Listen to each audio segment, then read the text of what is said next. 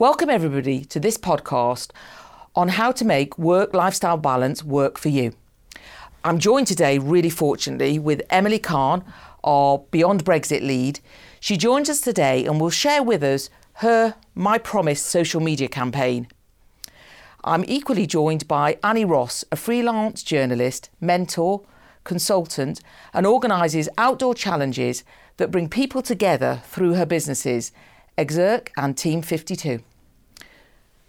So, Emily, can I ask you, I've just mentioned My Promise social media campaign. Yeah. How did that come about? And share with the listeners what it means to you. Absolutely. Thank you, Susie, and thank you for having me here today. So My Promise came about from a moment that I had last November where I told a partner here at the firm that had a red line on a Friday. And I mean, you heard my job title there at the beginning, Annie, so you understand perhaps where I got the term red line from, working on Brexit every day. And quite by surprise, he said, "That's fine. I'll call the client and I'll ask for another time."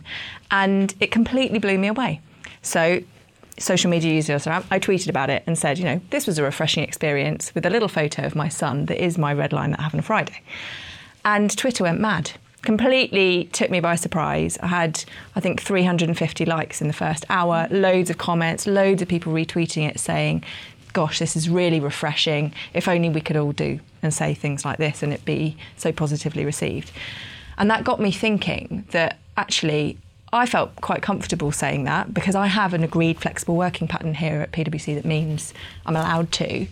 But a lot of people might not feel so comfortable saying, this moment in my week is really important to me and I'd like to protect it. Can we do this another time? So we came up with the idea of the My Promise campaign, which was basically encouraging people to make a public promise about something that's important to them. And it could be anything. And share it with their colleagues, share it on social media and say, this is something I want to do for myself this year. We did it as sort of New Year's resolution.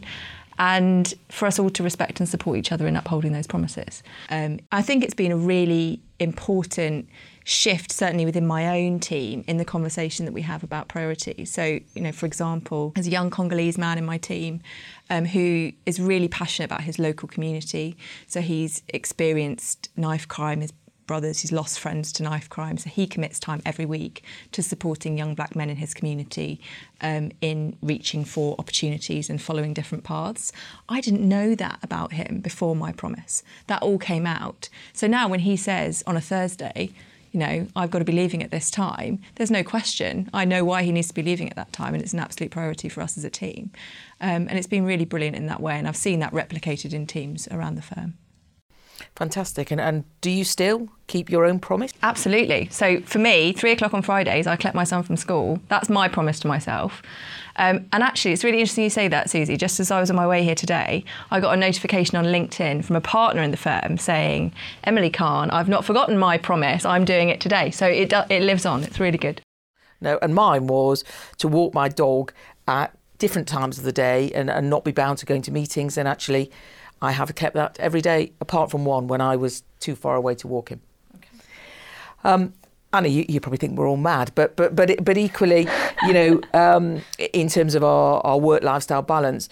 But equally, I know you've done a lot of work with workers working out how they can be more active, because actually being active can definitively help your work lifestyle balance. I think it's a really nice area to start testing your kind of self-control and a little bit of commitment to yourself as well. So I come from a banking background, and while I was in banking, started getting a little bit frustrated with the hours that I felt chained to my desk, hours and hours. And it wasn't often because I needed to be there, it's because I thought, the client might call, or what will my colleagues think, and all this stuff. And I count myself as a very efficient worker who said no to an M&A career because I just thought they're not efficient enough for my liking. So I went into a different area of banking. So I've always been very obsessed with this element of managing your own time. And the active side of things came because I have quite a lot of energy, and I was squeezing exercise in either end of my day, and that was actually adding stress to my life because I had stress about when I was going to time my work up to get to that yoga class, and I was like, this isn't the way it's meant to be. This is my headspace, my mental health kind of breather in the day. So I thought I've got to set something that really frameworks how it's going to work, and I'm going to share it. So very similar to My Promise. I saw there was something here, and I wanted to get busy people active was like my mission on this. And I set myself a challenge in 2015 alongside a banking career going for promotion to do 52 sporting challenges in 52 weeks. So every single weekend, there were weekends, there were a few weekday ones, because I had weddings some weekends, so I had to, and there it was a commitment of being like, guys, I'm taking 32 people rollerblading in Kensington Gardens, renting all of them rollerblades. Is it okay if I leave at 5:30? But I didn't ask them at 5 that day. I told them about it 3 days before and started. By the time I left the office, it was inevitable that it was happening. So that communication was something I learned of being proud of what I was doing as opposed to shameful that I was managing my time efficiently. Absolutely. To be able to get there. Same experience with My Promise. Once we kind of broke the taboo around it and legitimised people saying this thing's really important to me, there was a real sense of celebration and fun and camaraderie around keeping your promise and kind of challenging each other on whether or not you've kept them. Yeah, in a very collaborative way, right? So there's nothing competitive, it's all very supportive, and you mentioned that word, and even you both asking and checking in with each other and sharing on LinkedIn makes it a team spirit inspired event, which I'm a little bit, that's one of my jobs now. So, I love it. Yeah, and I think it's quite interesting because, we use the words work lifestyle balance, and actually it means something different to everybody. So what might suit me might definitively not suit someone else. So when I love dog walking, and actually now in meetings, I walk between the meetings. So I've hiked from Baker Street here because I can get my 20,000 steps whatever I have to do. But I think, how do you help people work out what it is that's going to work for them, and that they don't feel like they have to go with the crowd, that they can be individuals? So one thing I recommend is setting aside some time on a Saturday morning, going somewhere completely different, so you're in a different mindset, and taking stock of exactly how you spend your time. So kind of an inventory of your week-to-week activity and how long you spend commuting, how long you spend in the gym. Maybe you could combine the two, so an active commute, you then save some time and you're moving, all that kind of stuff that you kind of win back time by realising perhaps waste is the wrong word, but perhaps you're spending time on things that are less important to you. So it's a bit of priority setting and guiding yourself towards essentialism. So an inventory in a new place on a Saturday morning is one of my top tips to get you to be creative about your work-life balance. I think in the workplace, to reflect on that, there's something about talking about all of that stuff as well. So one of the really powerful effects that we've seen through My Promise is that people talk about it at work in ways that they didn't before. And there's a lovely example back in November when the deal was agreed between the EU and the UK, and there was so much press activity, and we had the opportunity for somebody to be on the BBC. And the partner who runs the Brexit effort here said, it's parents' evening at 6:00. I'm going to be at my son's school. Somebody else is welcome to go, but I'm not going.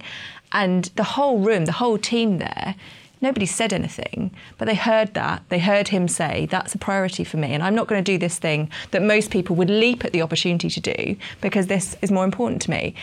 And that legitimised them saying, actually, I need to be at this place at this time for this reason. And it creates a ripple effect. And that's all. I know this is a theme in a lot of the conversations you've had in these podcasts, Susie, about taboos and talking about things openly and creating a dialogue. And I think that's true of this area as well. And what else could we do to support employees? Because we're in this room because actually it's what we're comfortable with, who we are and what's really important to us.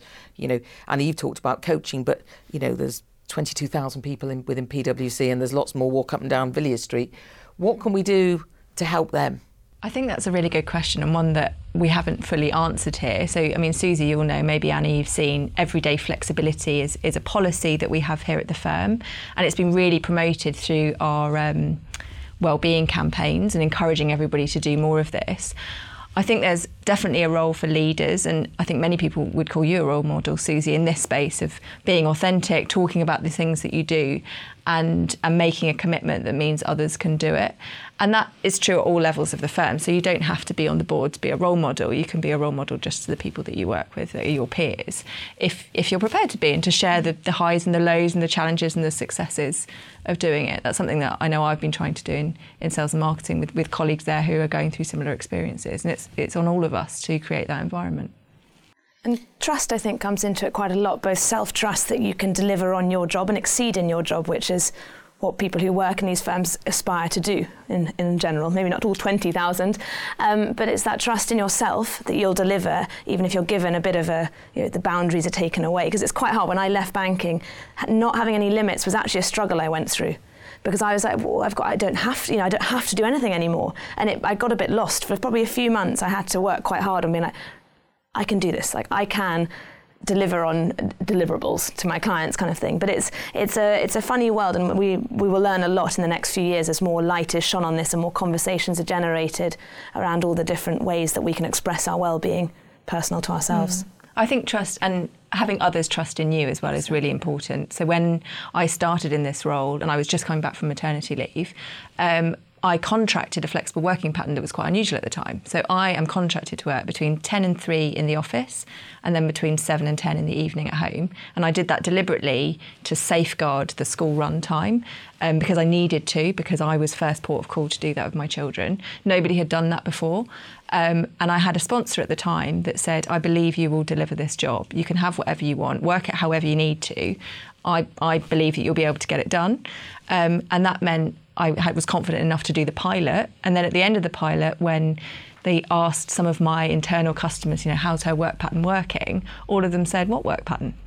Yeah. And that gave me the confidence that, do you know what, I can do it. And 2.5 years now on, I'm still working that work pattern that at the time nobody had done and I wasn't sure whether or not I could do. And that came down to a few key people placing their trust in me. And just out of interest, are there many more people followed, or... Because it's probably a relatively well-kept secret, interesting enough, because as you say, I just imagine you're here 5 days a week because you pop up on Twitter and I meet you in the building. And actually, I didn't know that you had those hours. Yeah. So I suspect it probably still is a well-kept secret. Well, I'm completely candid about it. If you were to sneak into my diary, you would see big blocks of time where I've marked out on my non-working hours, and I mark in my evenings, I'm available for calls and emails during this time. And I talk about it quite widely. People don't notice because I'm responsive and flexible and engaged. And I think that's what flexibility is about. It's about being responsive and flexible and engaged. And it doesn't matter where you are, what you're doing, and how you're doing it, as long as you are delivering, as you say, on the deliverables and the outcomes that you've committed to.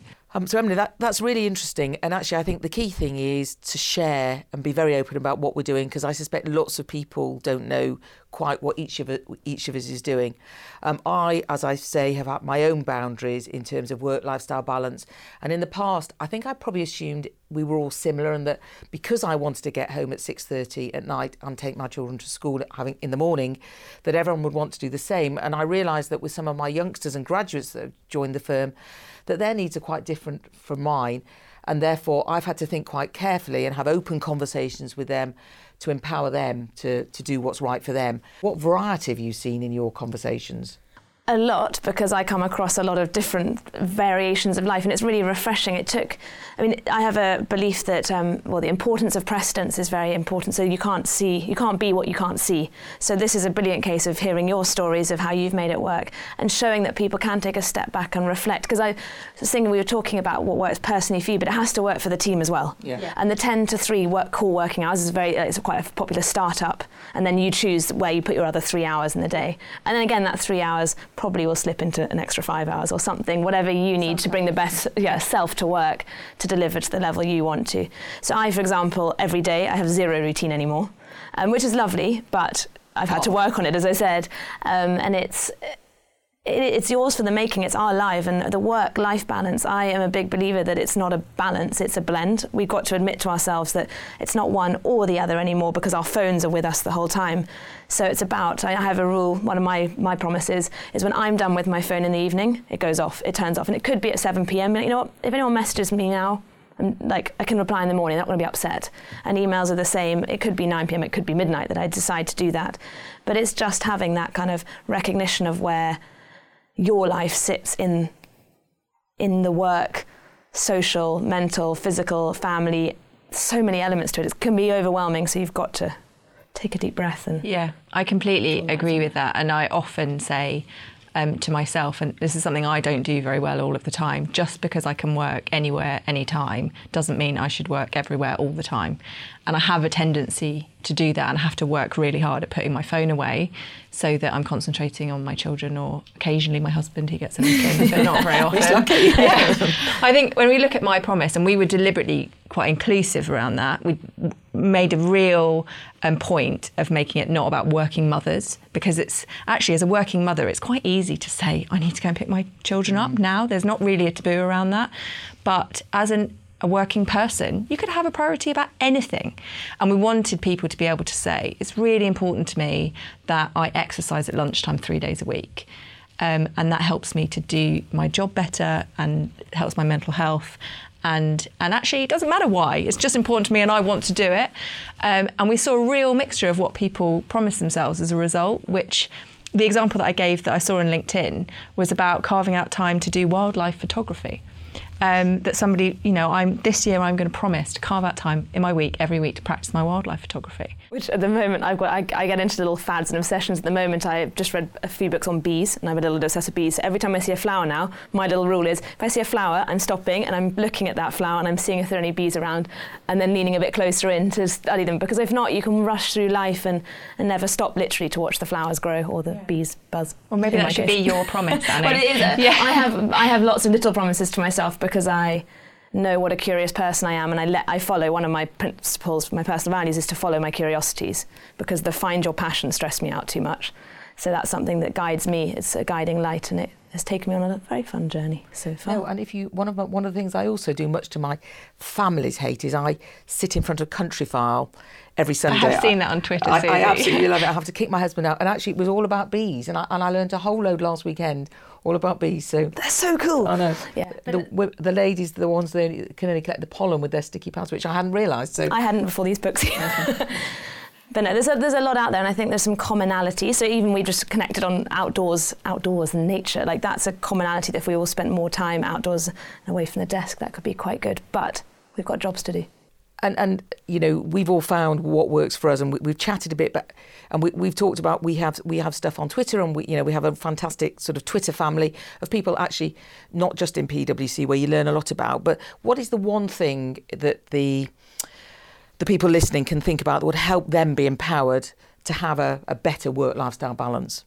So for me personally, it would be about making that promise to yourself and doing it in a way that legitimises you protecting it, but also that you can hold yourself accountable to. To make it something tangible, something measurable. Maybe it's a moment in time each week. Maybe it's a habit you want to adopt that you can monitor and measure over time, so that it can just change the way you work, change habits. That, I think, is key to driving personal change. And when more of us drive personal change, you drive culture change. Thank you. I love that. That's brilliant, Emily. And for me, it's that. So it's the goal setting, but then it's taking it to the next level of knowing yourself. So being curious about where your self-awareness steps in. And for me, for example, I'm a handwriting monitor chart and also an external accountability person. So I need a bit of external things. So from taking it to committing to yourself, to letting other people know that you're doing this. And the hashtag #MyPromise is a perfect way of doing that. So I think don't keep it to yourself, because when life gets busy, your commitment to yourself is the first thing to go. And if you have other people saying, for my challenge base, it was like, what are you doing next weekend? And I always had to have something to say, because I committed to this thing. People were joining me on it. And that really helped keep me, when I wavered, and I did waver, I've been like, I don't know if I want to keep this going. That kind of lifted my head up and kept me accountable to the world, because Twitter is like that, isn't it? It is, isn't it? Yeah, funny enough, I committed equally to someone who I couldn't help because I couldn't ring him every day. I committed to doing 365 days of little mottos on Twitter. And actually, I realise I'm almost at 365 days. Actually, I'm now thinking, what am I going to do now? It would be wrong to stop, but should I do another 365 days or should I do something different? So you're right, you have to keep challenging yourself as you get there. I think so. Fantastic. Well, I cannot believe where time has gone. Emily and Annie, thank you so much for sharing with us some of your tips on how we have helped ourselves on work-lifestyle balance, but the tips to help others actually find themselves and enjoy every moment. Thank you for listening, and don't forget to subscribe to keep up to date with future episodes.